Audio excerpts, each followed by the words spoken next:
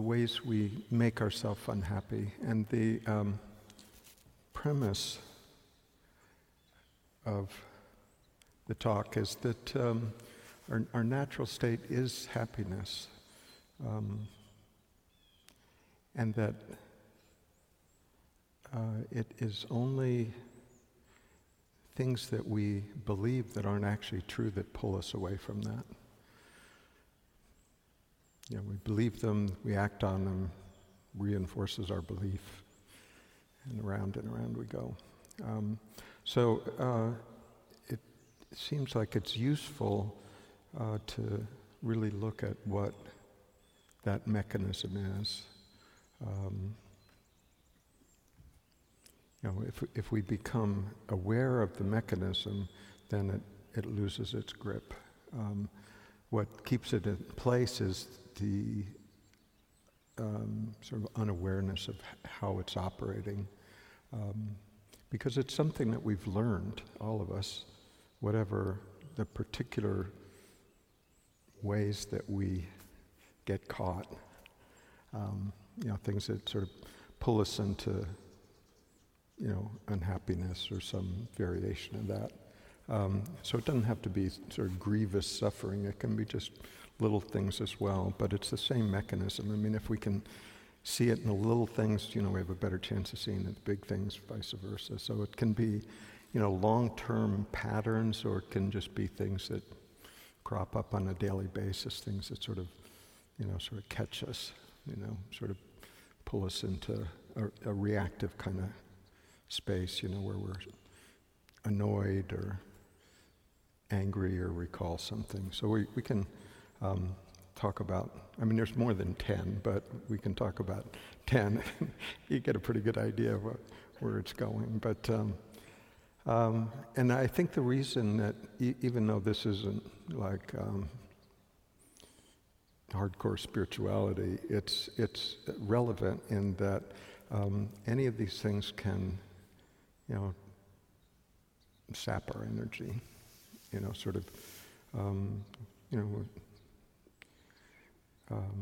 just take us for a ride. And that's not necessarily in itself a bad thing, because every time that happens, that level of contraction or suffering or annoyance, or however we want to characterize it, is actually an opportunity. It's actually a pointer. So it's like suffering is always a pointer, and the usefulness is not to miss that opportunity. It's not, the idea here isn't perfection. It's not like, well, I got to try really hard never to make that happen. But it's really when it does happen, to say, oh, okay, here's it's not something I just want to push aside or run away from. It's like, okay, here's an opportunity to see something that I may not have seen before, or I may not have seen it completely, or it's just another opportunity. So if we look at it from that sense, then we have an opportunity to learn from it. If we see it as something that shouldn't be happening, then we sort of block that, because we're suddenly opposed to it, and it doesn't go anywhere from there. So that's one reason to look at it. The other reason is that even if we've gone down the path a long way into recognition of our true nature, recognition of consciousness or awareness, we can still be pulled back into it. And if we have a sort of a case of spiritual pride, it can be easy to say, well, that shouldn't be happening, right? Something's gone wrong, and we can go down that mental road. So, but again, if we see that even though we may have seen quite deeply into our true nature, it doesn't mean that on a human scale we can't get hooked sometimes. So it's useful to see it in that way, that one, just because we've seen that doesn't mean, well, I'll never get hooked again. You can almost feel the pride in that, right? The arrogance in it. I have to use my crib sheet, otherwise I never remember all these. Okay. Okay, first one is being right. Okay. So you can sort of feel into that, like that the certainty of my opinion. I know something happened, and I know I have the right perspective on it. I have the right, way of how things should be. I'm interacting with another person, but I know I'm right. It's sort of like, hey, it's my opinion, and if I can't trust my own opinion, well, whose opinion am I going to trust? I remember when I went to college, there were a lot of people there that were a lot more sophisticated than I was, and one of the things I noticed is almost everybody had really clear, strong opinions about everything, and I was just some public school kid, and I didn't have any opinions, I felt like somebody stumbling out of the backwoods and not knowing anything, and all these people all had opinions, really strong opinions about everything, politics, everything. So this sense of being right, has a certain there's a certain assertiveness there and one of the consequences of that is that the implication is that the other person is wrong, right, when you're talking to them. And I mean, you can do that in a friendly kind of way, if you like chocolate ice cream better than vanilla, you're just deluded. I mean, it can be done in a lighthearted way, but and it can also be done in a serious way if you're having an honest, sort of business-like discussion or scientific discussion that, where you can genuinely disagree with somebody. But that can be done respectfully, right? It's not like you're disrespecting the other person. You're just, you're maintaining that level of respect, but just talking about different ideas, different approach, okay? But it's different when there's that sense of assertiveness, certainty that goes with it. Like, I know I'm right, and I am going to stick with that no matter what, even if it costs our friendship, And you can see it happening in politics these days, right? So people will put, opinions over family relationships and friendships, etc. So what becomes more important is the concept rather than the person, the concept rather than the relationship with another, manifestation of life that you happen to be talking to. So that's that degree of certainty that goes with that. And in some ways, that level of being right, there's one of the payoffs of it is that you don't really have to consider the other person's opinion. You don't really have to listen to them. You don't have to get involved in the nuances of it. You don't have to consider, well, maybe they have a point here. If we, to the extent that we practice that, it's like, we don't have to get involved in those nuances. We can just stick with our opinion, and if we do it forcefully enough, then we win the argument, right? So, sometimes, we can be expressing opinion, somebody expresses another opinion, and then we go to, sort of an emotional supercharge there and add in an element of anger or disdain or dismissiveness or, something to amp up your position. And, that, it just creates that separation.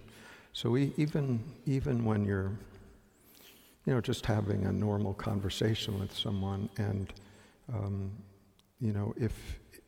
if we drop into that sense of certainty about being right, the other person can feel that, and you can actually feel the disconnection, a point where that connection, that sort of undercurrent, gets cut. Suddenly you feel the other person sort of backing away, and that's the consequence of being right with assertiveness. Right? So it's just something that we can notice when we have that level of certainty, is to maybe back off a little bit, and just see that I'm seeing it from a certain perspective. I'm seeing it conceptually, right? Because I'm focused on an idea rather than the actual personal connection, and see that has consequences, right? Depending on how far we take this being right thing, right? If we take it far enough, we fly planes into buildings. It's the same movement. It's just, one's it's just a matter of degree, right? Okay, moving right along here. Blaming others, right? So the thing about blaming others for whatever, some lifelong, incident that happened maybe decades ago, that we haven't quite, we're still holding on to that resentment or hatred or unforgiveness or whatever it is. We hold on to it because, we know that they were in the wrong and we weren't, right? So there's that sense of, it just wouldn't be right just to let it go. Somehow there's an assumption built in there that, I'm the Lord of karma, and, if I let it go, who knows what'll happen.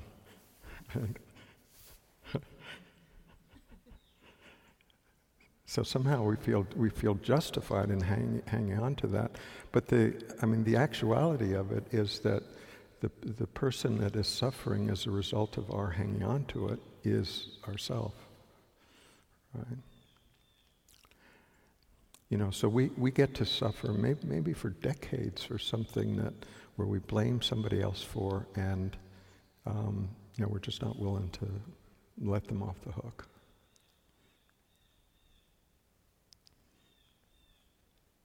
The other thing that blaming the other person does is that it's outward looking, right?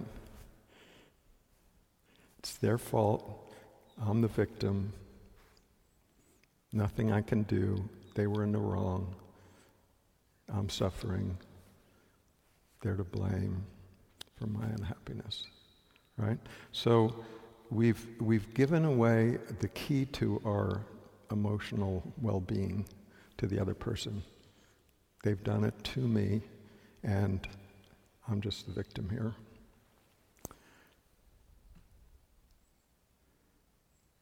So, but the truth of it is that no one else can ever make us unhappy. They can do whatever they want. We may not like it, but the choice to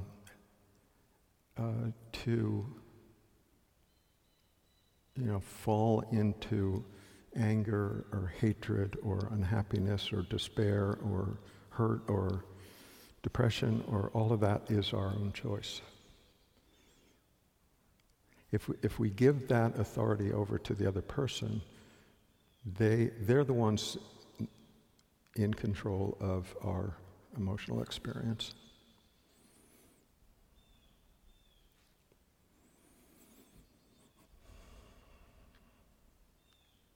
It's like, I mean, just the bumper sticker, happiness is an inside job. The trigger may happen outside, and that's something we don't have any control over. The other person may say something that's offensive, may say something that, is insensitive, may say something that's politically or, socially incorrect. We have no control over that. If we give them control over our emotion, then they're holding the loop end of the leash. Right?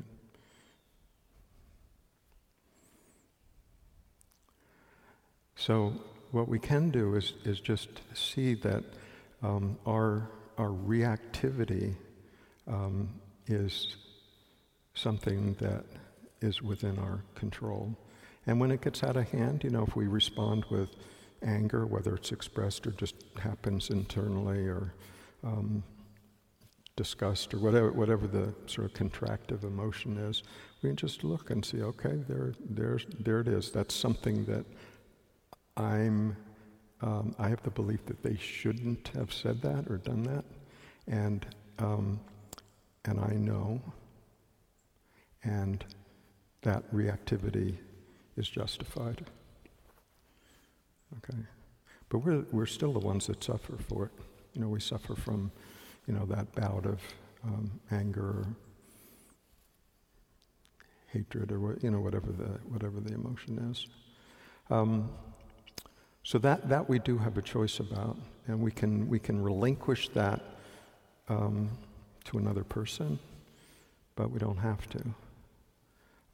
So the pointer there is when we find ourselves reacting to the other person, whatever it is, then we can look and see what the root of that is. So it doesn't mean that we don't respond. We can respond as whatever is appropriate to the situation. But the difference is between response and reactivity is the level of contraction within ourselves. If we respond to the situation, it's done with. You've responded appropriately. The other person may or may not hear it, may or may not agree with it. That's out of your control. But what's in your control is to respond as best as we can in that moment. But if we find ourselves carrying the emotion, hours, days, weeks, decades afterwards, then that's on us. Right? So again, that's the pointer. The suffering is a pointer to look at what we're believing should or shouldn't have happened. Actually, anytime you hear the S word, it's something. It's like a red flag. Okay, look here. Okay, and the looking here is always here, not the other direction.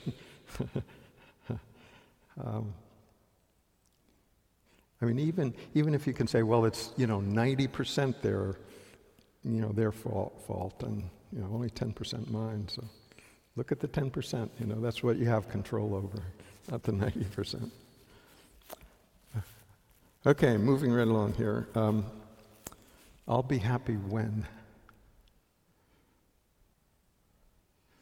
Okay, so maybe when we were younger, it was like, I'll be happy, if and when, he'll ever go out with me. I'll be happy when I graduate and get a job, or I'll be happy when, I have kids. Whatever the future event is. Later on, it might be, I'll be happy when I get the divorce. I'll be happy when I'll retire. I'll be happy when the kids go off to school. But it could even be, just not even long term like that. We can notice it just, just during the day. I'll be happy when dinner's ready. I'll be happy when the dishes are done. I'll be happy when the guests come over.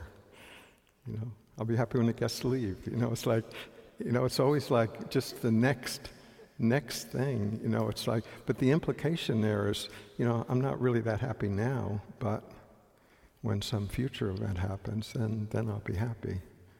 The problem is when, the future event happens, there's always the next thing. It's always sort of pushed back into the future somehow.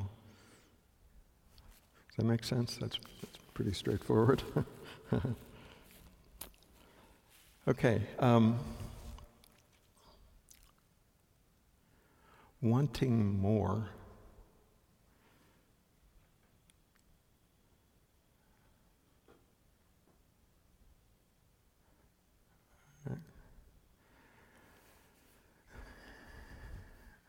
So it's like we look to the outside for, objects that we sort of bring into our field, or experiences, or thoughts and ideas, and we look towards those as the source of happiness, right? That'll bring me pleasure when I buy that, or when I move into that house, or when I have this relationship, or when I have this job, or something. When I brought it into my field of possession, I'll be happy. There's only two problems with that. One is that we have this hope of wanting something and it doesn't happen, right? A lot of things that we've hoped would happen didn't quite turn out that way. So that's one problem with this wanting more. The other problem is we do get what we want. We get what we want, but it doesn't quite turn out as good as we thought it would, or it doesn't last as long as we'd hoped it would. It's sort of like, yeah, okay, that's nice, but, and then there's something like, well, it could be better, so it's always, like if we get a newer car, and we park it in the driveway, the first night that's a nice car out in the driveway. There's sort of a sense of pride, and, maybe the neighbors will see me driving my new car, and, that sense of, this made me happy. I bought this, and it made me happy. And then, a few weeks later, you get in the car and go to the grocery store, and you might not even remember that you had bought this car a couple of weeks ago. But if it was the car that made you happy, as long as you had the car, you'd be happy. But it's not ever that, right? It's not that the object has the capacity to make us happy. Right? The object is just an object. It's not trying to do anything. It's not trying to make us happy. It doesn't have that goal. It's an object. Whether we feel happy of having it somehow in our possession field of influence is only the thoughts that we assign to it. So again, it's only happening within us. Whatever our response is, it's only happening within us. It's not happening in the car. The car is just the object of our perception, but that feeling of, I'm happy to have this car, can only happen here. It's not happening out there at all. Same with experience, right? Any experience. It's not the experience that causes the happiness. It's our response to whatever it is that we're experiencing. I mean, it's just like two people go to, a hockey game, right? Somebody likes hockey, knows what it's about, and is enjoying the game. The rest of us go to a hockey game and can't make heads or tails out of it, And it's not that enjoyable at all. We're bored silly. Same game, right? Just two different responses to it.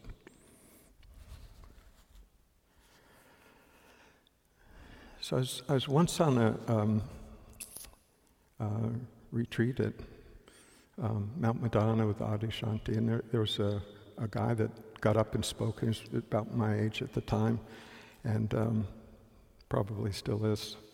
And he told a story about how he had, in 1964, he had won an Olympic gold medal in swimming. And when I was in high school, I was big into swimming. I graduated in 1963, and I had some vague hope of competing at that level, which didn't happen. But anyway, I was interested in what he had to say, and what he had to say is that since that peak moment of achieving this world-renowned goal after probably 15 or more years of training, he never again experienced that level of peak happiness, which threw him into depression and drugs and alcohol and misery for the next 35 years.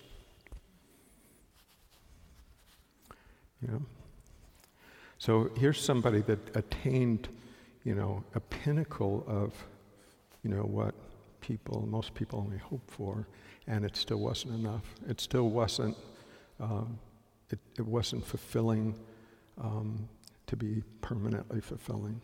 It was like, yeah, but I'd still need something more, right? Maybe drugs, maybe alcohol, maybe, who knows? So we can just see this movement of never enough. I mean, you can look at, Hollywood, win the Oscar, and at the same time, they're making their victory speech and, all that love and attention and envy, and, at the same time, you can see the underlying anxiety. What if my next picture's a flop? Where will they be then? It's like never enough, always not permanent, not enough. Solution, more. Right? More, bigger, better. More money, more power, more fame, more, sensory excitations, more whatever. It's all the same movement. We're just looking in different directions. But the key there is it's the movement of looking for happiness out there somewhere. And the longing for happiness isn't the problem. It's actually very instructive that there's something innate in all of us that desires this sense of well-being, fulfillment, wholeness. But we're just looking in the wrong direction, right? So the looking is like, I long for, and I know I'll find it out there somewhere. But what we can do is just recognize, no, the longing isn't bad. It's just that I'm longing for something that can't give it to me, and just follow that longing back in the other direction. Where's the source of that longing? What is that about? And that's here. That's not out there. Okay, so that sense of wanting, rather than saying, well, I shouldn't want anything. It's instructive. It's like there's the wanting, but what do I really want? Rather than what will satisfy me for the next 5 minutes or this evening, or, what do I really want? And touch into that. Use the same desire, but use it wisely. Right? So this doesn't mean that, we shouldn't enjoy, going out with friends, watching a movie, having a good meal, drinking a glass of wine, whatever. It doesn't mean any of that. But it means like, if we're, it's fine to enjoy things in life, but when we're really looking at something ultimately satisfying, where do we look? And that's the opportunity, is to follow that longing back to its source, to see what's really being longed for. Okay, expecting the other person to change. Anybody ever done that one?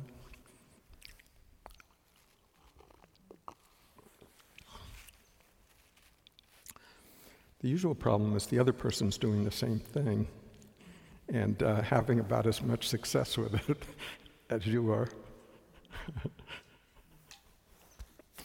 So there's sort of a synergy going on there.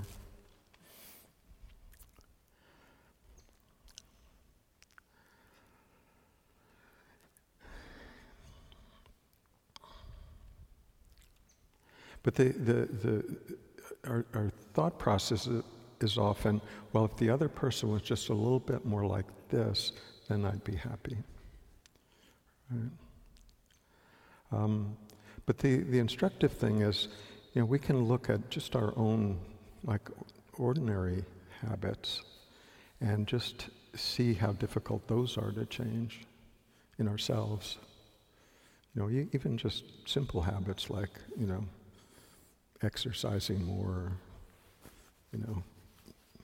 eating less sweets, or, flossing our teeth after every meal, or, just simple things like that. How difficult it is to discipline ourselves, to change ourselves in a behavior. It's not easy, right? There's something difficult about it in ourselves, but yet we expect that we can somehow induce the other person to do that. If they just change a little bit more like to my liking, then hey, things would be good.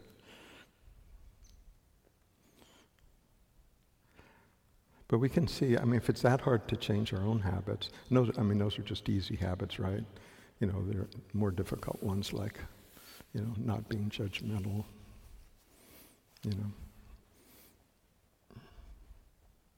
not getting angry. They're the more challenging ones. So if we see how difficult that is in our own life to see through certain patterns, we may be a little less insistent than that the other person should do that. And we can also see that the expectation for the other person to change is really an avoidance of what I can reasonably do, which I do have control over, which is, my own, looking into my own patterning. So that's the opportunity when we find ourselves sort of insisting, I'll be happy when the other person, acts more like this, and we can just see through, sort of sub-strategies like, trying to manipulate the other person into doing something more like this, or withholding affection, right? Withholding love and affection until somehow carrot-like you'll induce the other person to act more like this. Not that you've ever done that, but it happens sometimes. But these are just strategies, but it's again still outward looking, where we assign our happiness to how another person is acting. And then, our resolution for that is, well, I'll just get the other person to change, and then it'll be okay. But what we can do is look at what in ourselves requires that in order to be happy. Why is that essential to my own happiness? So that we can do, that we do have control over. The other person, not really.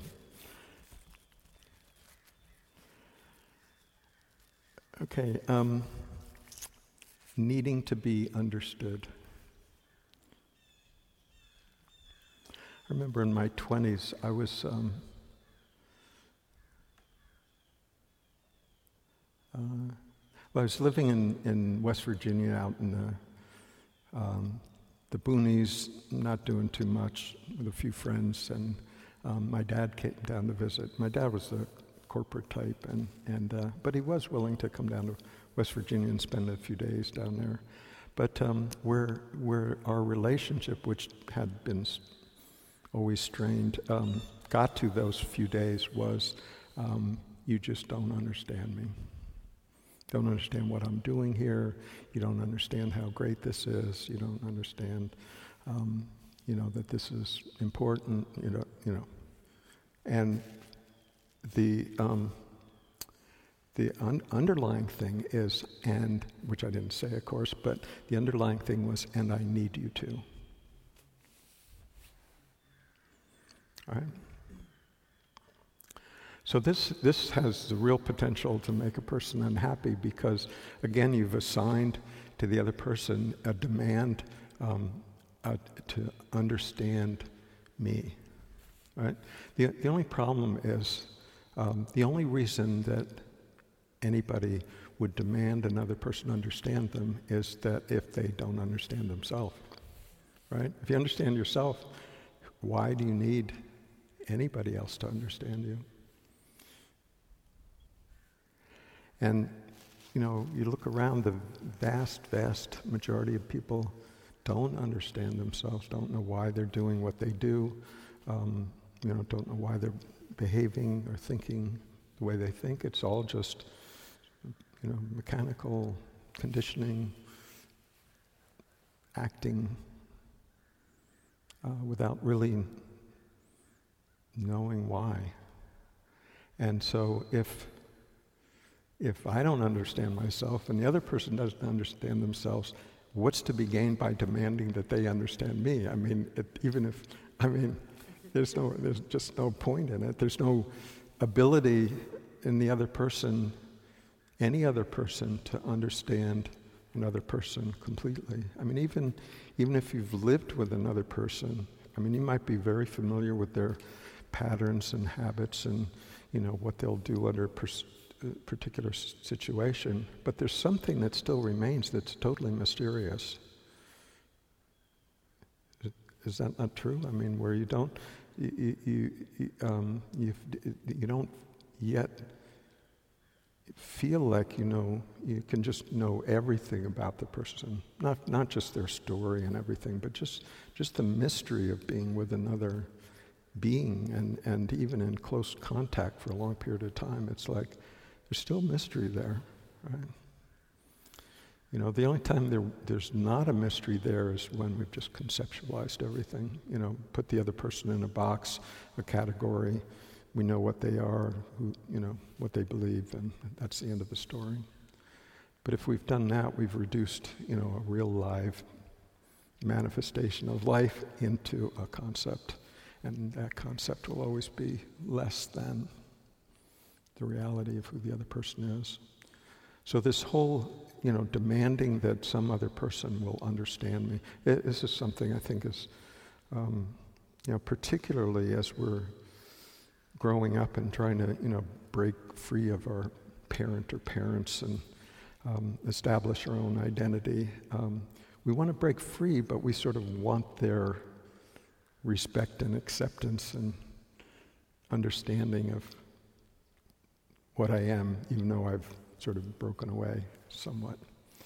So somehow, as much as we want to create our own identity, we're still sort of dependent to some extent on their love and approval.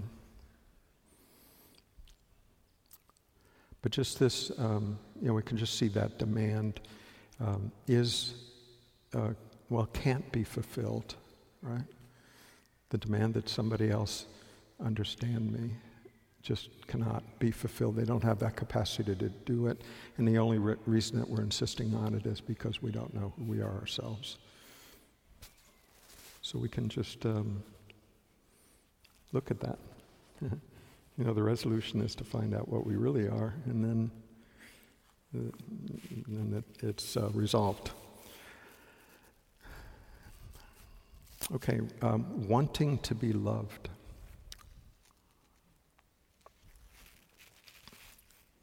I mean, this one sounds totally reasonable, right? What could be more life-affirming than wanting to be loved?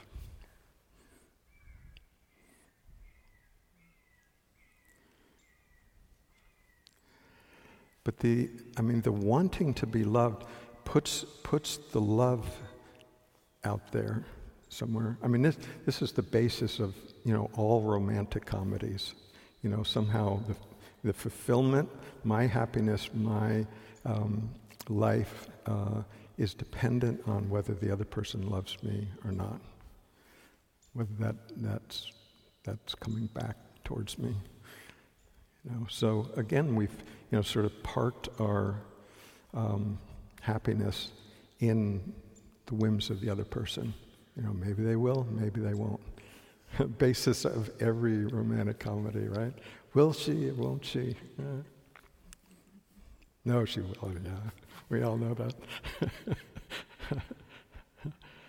But that's the issue is that there's something that we feel like we're lacking in ourselves that we think the other person has, and that without their love towards me, that lack won't ever be fulfilled, right?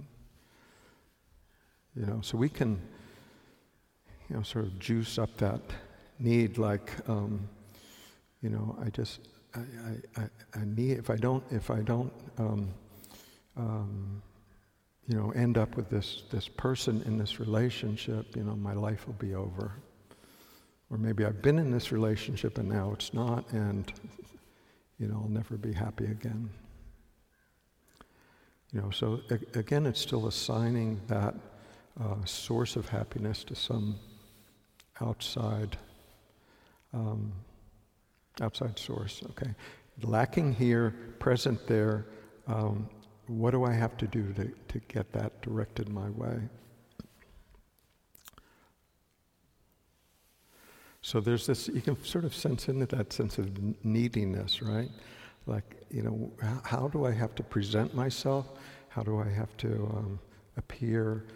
What do I have to do in order to gain that for myself, to fulfill this?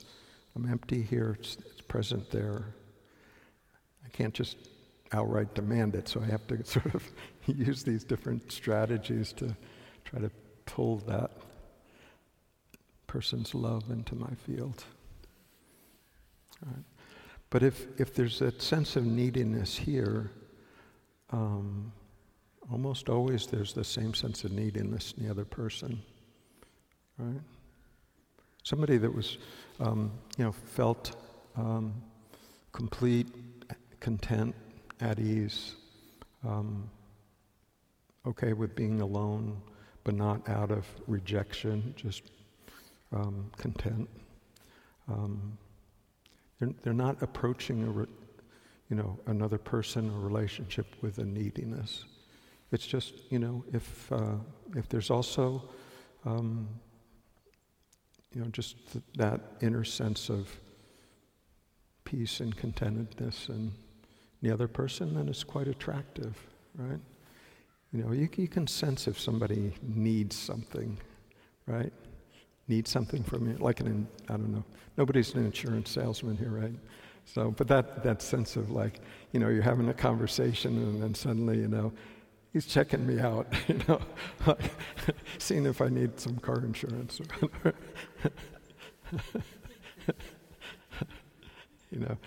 That level of neediness, it just isn't all that attractive.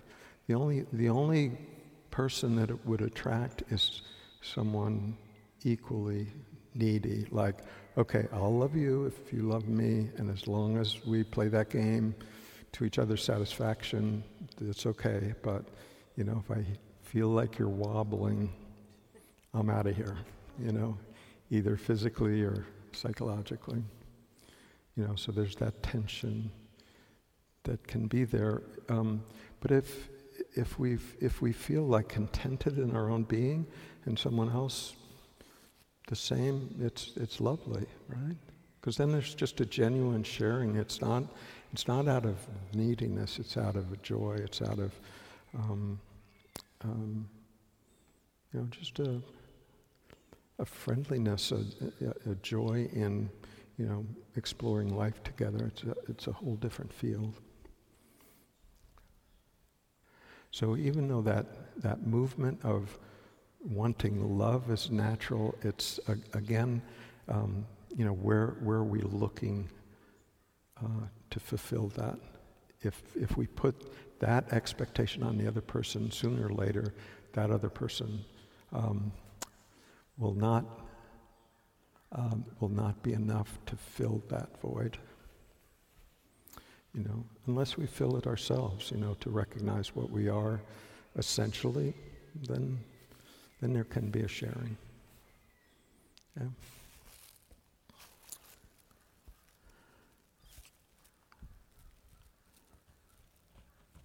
Okay, we're moving right along here. There's a lot more we could say about any one of these things, but Okay. Regret. Okay. Regret has to do with, things that we did, maybe yesterday, maybe 20 years ago, that haven't been resolved.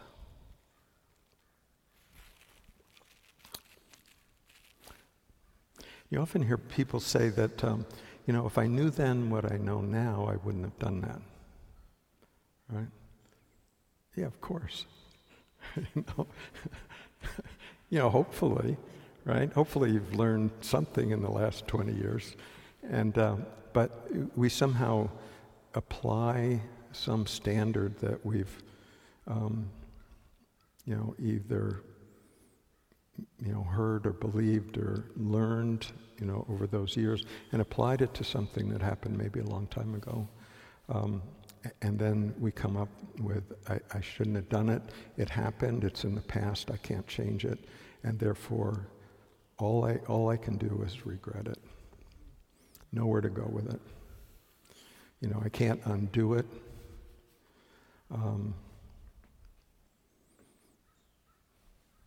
That's what we're left with.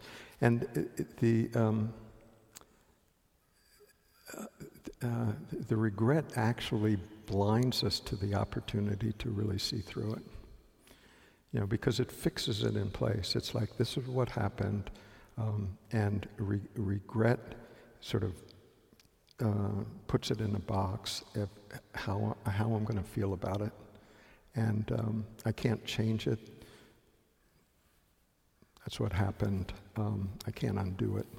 And therefore, I'm condemned somehow for the rest of my life, carrying around this regret. Right? So I'm guessing we've all done things in the past that, we wouldn't do today. Okay, I'll raise my hand. So, naturally, this is actually how we learn, right? The idea, religion notwithstanding, the idea of this lifetime isn't to live flawlessly. If we're, if our standard is never to make a mistake, it's just an unreasonable standard. So it feels like, that sort of superego, higher self is the one that's holding us to some standard, and that, our unruly self is, not quite measuring up. And we feel like, at least I've got my standards, but I impose them on myself and then feel guilty or regretful or whatever. But they're both concepts, right? You know, this higher standard, some idealized self.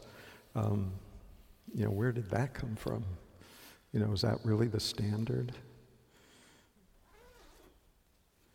You know, it's some belief that we feel like that's what I should have done, and this is what I actually did. But it's actually how we learn. I mean, it's how we learn to walk. You know, we didn't get up and run across the room the first time we tried it. You know, we fell down dozens and dozens of times before we learned to do it. You know, and we've made mistakes in relationships. We've made mistakes in, you know, what we've said to other people. We've made mistakes in, I don't know, all kinds of things. Self-honesty. I mean, all kinds of things. But the question is, you know, if we sense into how we felt afterwards and realized, again, from the sense of contraction, aha, there's something there that I need to pay attention to because I don't like what this feels like.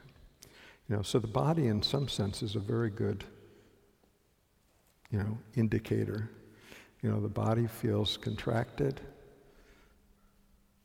Mind feels contracted. I mean, it's not wrong, right?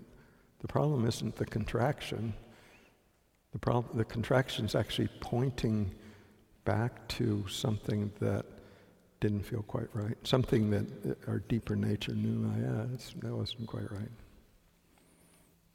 You know, so the contraction's actually a useful function, sort of like, you know, you hit your toe, it hurts, and it's oh yeah, there's a rock there, you know, I gotta pay more attention. You know, so it's the pain draws our attention to the situation. So this idea of regret is just conceptualizes an event. We repeat it in our mind again and again.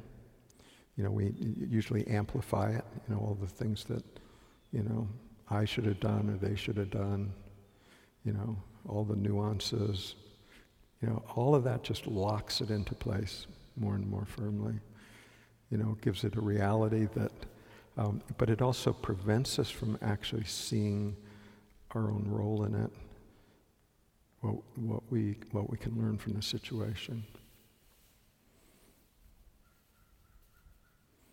So, you know, regret sort of prevents us from actually looking at things. It actually perpetuates our suffering, right? Just because it prevents us from actually investigating, you know, my role and how I ended up in a situation that I now regret. Nisargadatta has this phrase that karma is the indifference to our own suffering. Yeah, we don't quite care enough to really look at it, so we go on suffering. And Byron Katie says a very similar thing. He says, karma is just an unexplored belief. Some belief that we haven't really looked at thoroughly, so we go on acting out of that. The results are similar, and that's called karma, you know. Okay, about waiting for the world to change.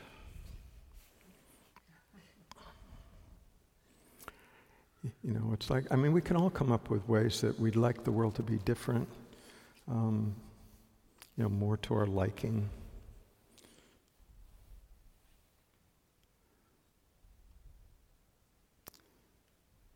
But when we really look at the world, I mean, it's not like the river's a problem, or trees are a problem, birds are a problem. You know, when we look at things that we see as dysfunctional in the world, they're all man-made. Nature, I mean, there can be some violent stuff happening in nature, but we don't say that lion shouldn't be doing what it's doing. It's just sort of the nature of things. But when we look at the dysfunctionality of the world, all man-made. Degradation of our food supply, warring nations, racism, greed,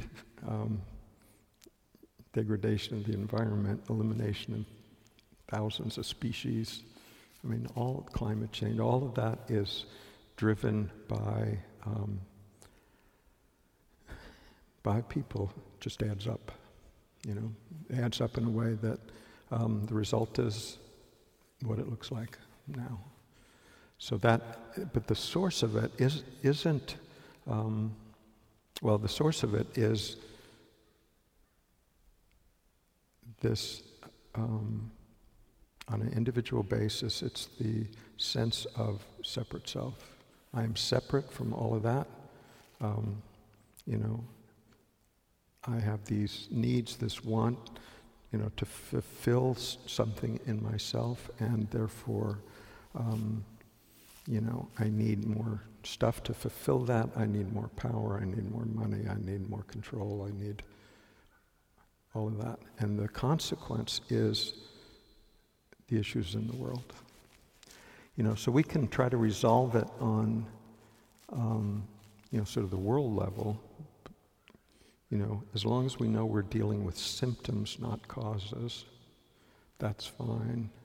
But even then, we need to be careful. So it's fine to go out and try to make the world a better place, but it's worthy of some caution there. I mean, there have been probably more people killed in the name of making the world a better place than all other causes over history. There's the Spanish Inquisition went on unbelievably for 350 years.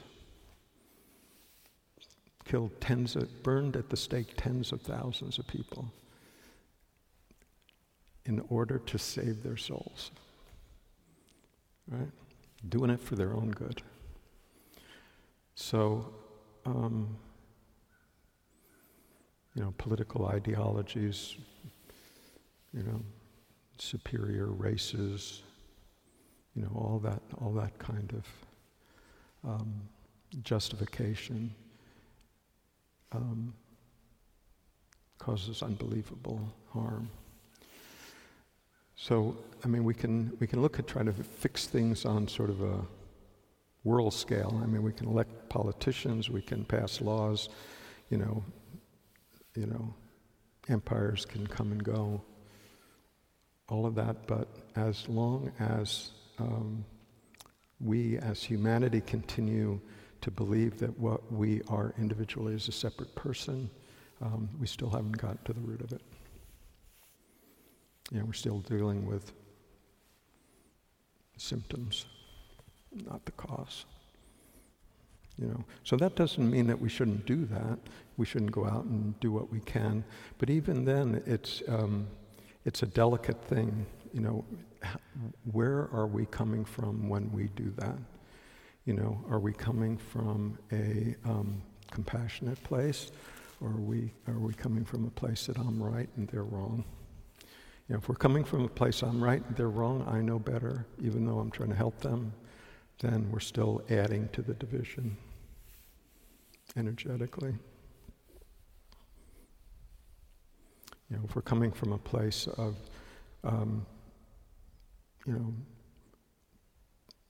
doing what we can, out of our own sense of abundance and peace and connection with other people, and it looks different, feels different. It's like the,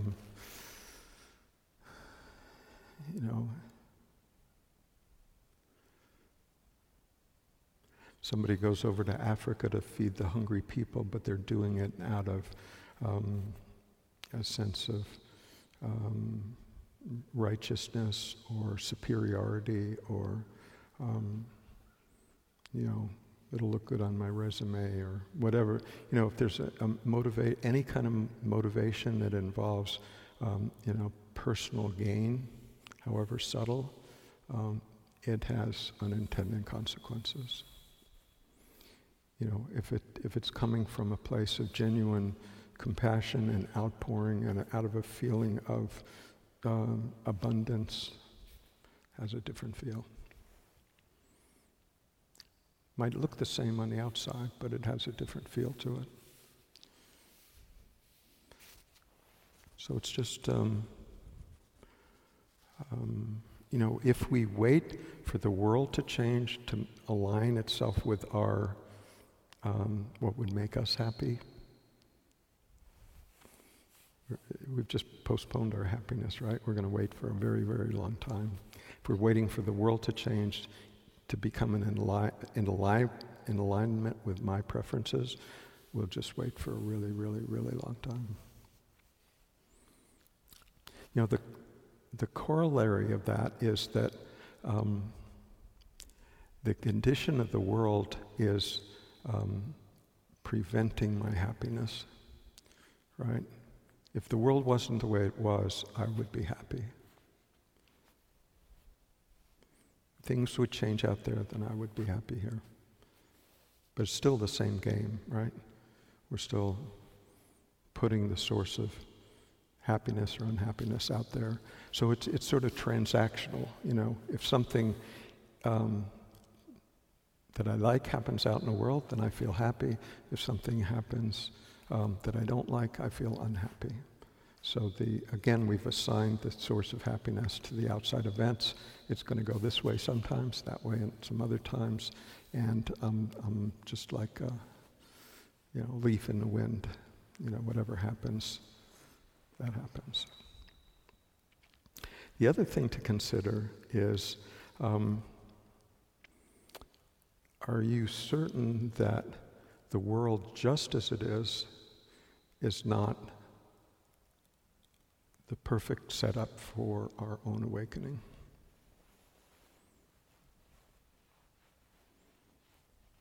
If it's all just nice, easy, it's always 75 degrees and sunny, it wasn't cold and frosty the first thing in the morning, everything always went our way,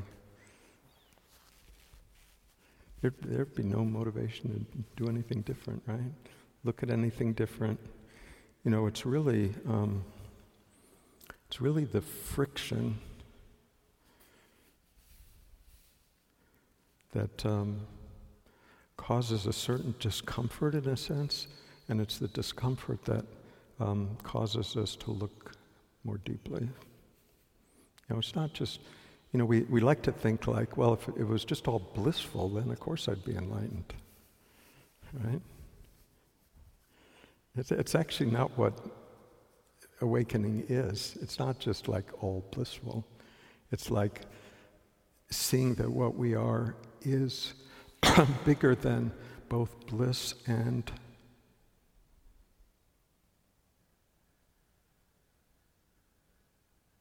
conflict. Bigger than joy and contraction. All of that happens within this awareness that we are. Doesn't mean that we don't prefer one over the other. Doesn't mean that we don't support these activities more than those activities. Doesn't mean that at all. But it means that we're free from being blown about by life circumstances.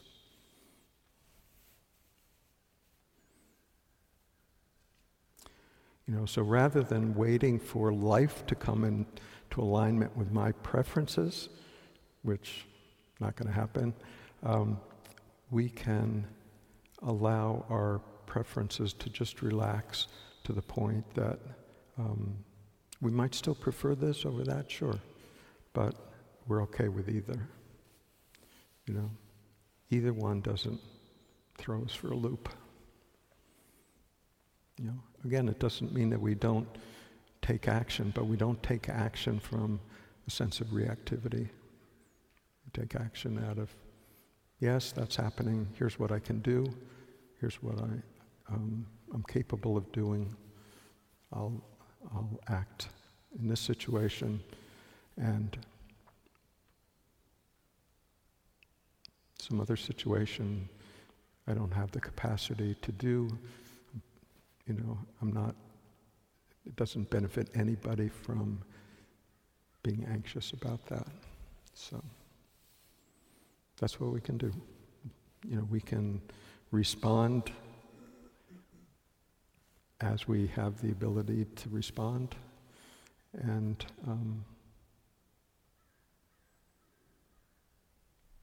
not be quite so certain that the world is other than it should be. A little chaotic at the moment, but not necessarily. We shouldn't put ourselves in a position of saying it shouldn't be like that, right? You know, sometimes it takes a certain level of disturbance to rearrange things. All right, last but not least, one of the causes of unhappiness is seeking happiness.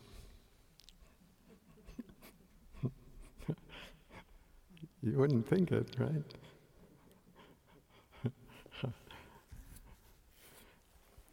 So we only seek what we feel is not present. Right? You know, sometimes if you meet a person is sort of genuinely happy, you know, for not any particular reason, not because they just won the lottery or, you know, just sort of a sunny personality.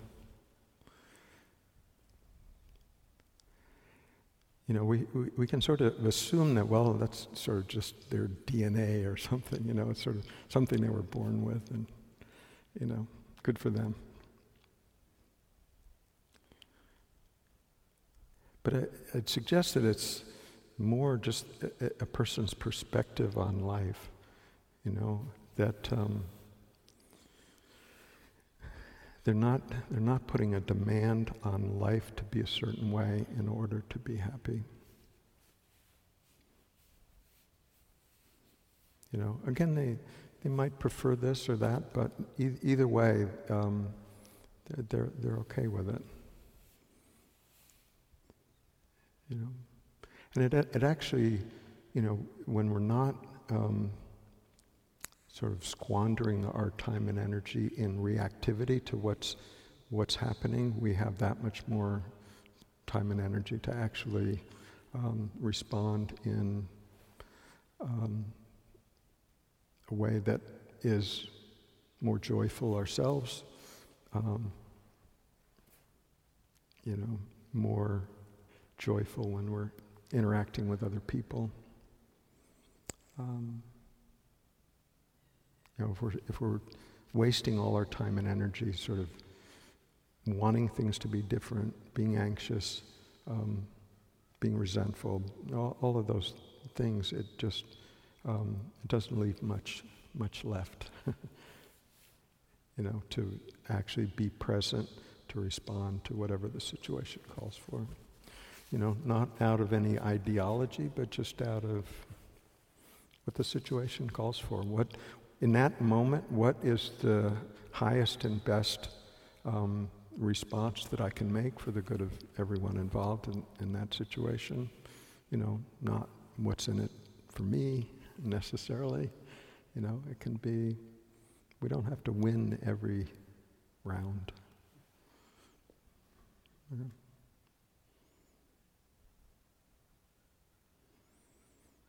So just this movement of believing that somehow happiness is based on some object outside of ourselves, that is where happiness resides, is just simply not true. It's very similar to what we did in the meditation this morning, where we just looked at perceptions and realized that those perceptions are happening within us. And how we interpret those perceptions happens within us. It's not in the object themselves. You know, the object themselves doesn't have the power to make us feel one way or the other. We alone have that power. That's the good news, actually. That power resides wholly within us. What perspective are we seeing that from?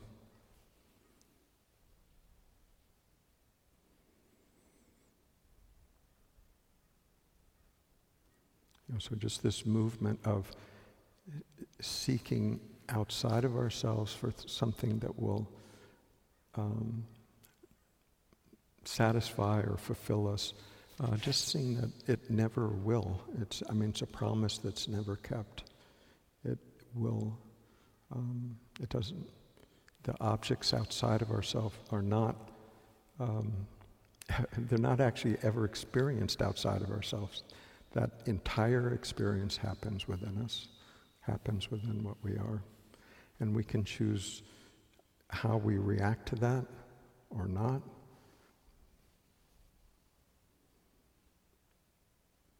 And when we realize that we don't have to react to every situation, we can respond when appropriate. That's the freedom. And that is within our power. So we don't have most of us, nearly all of us,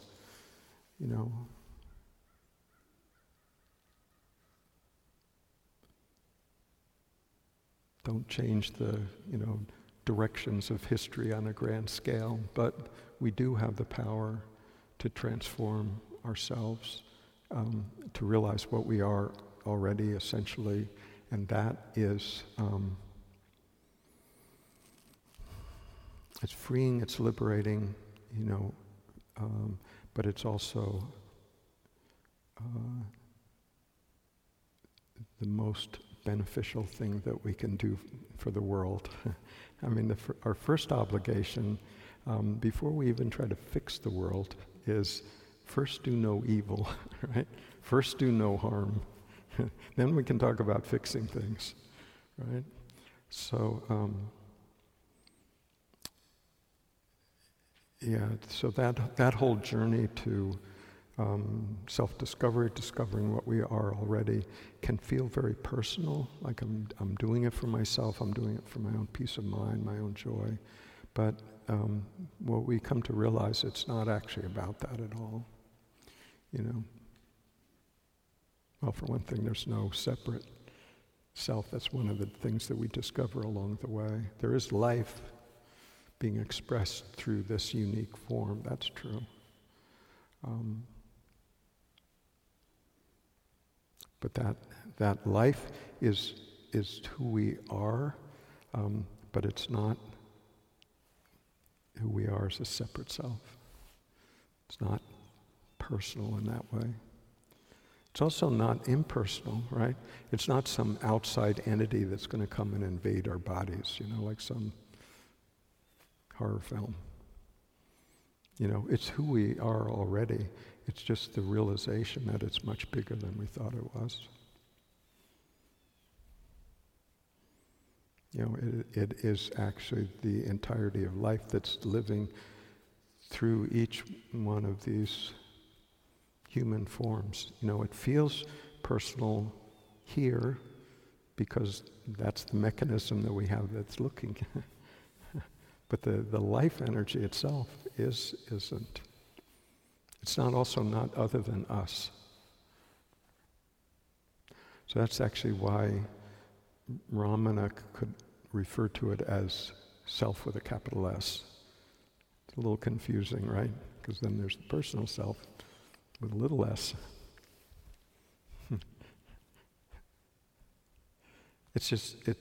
It's just, it's not some external,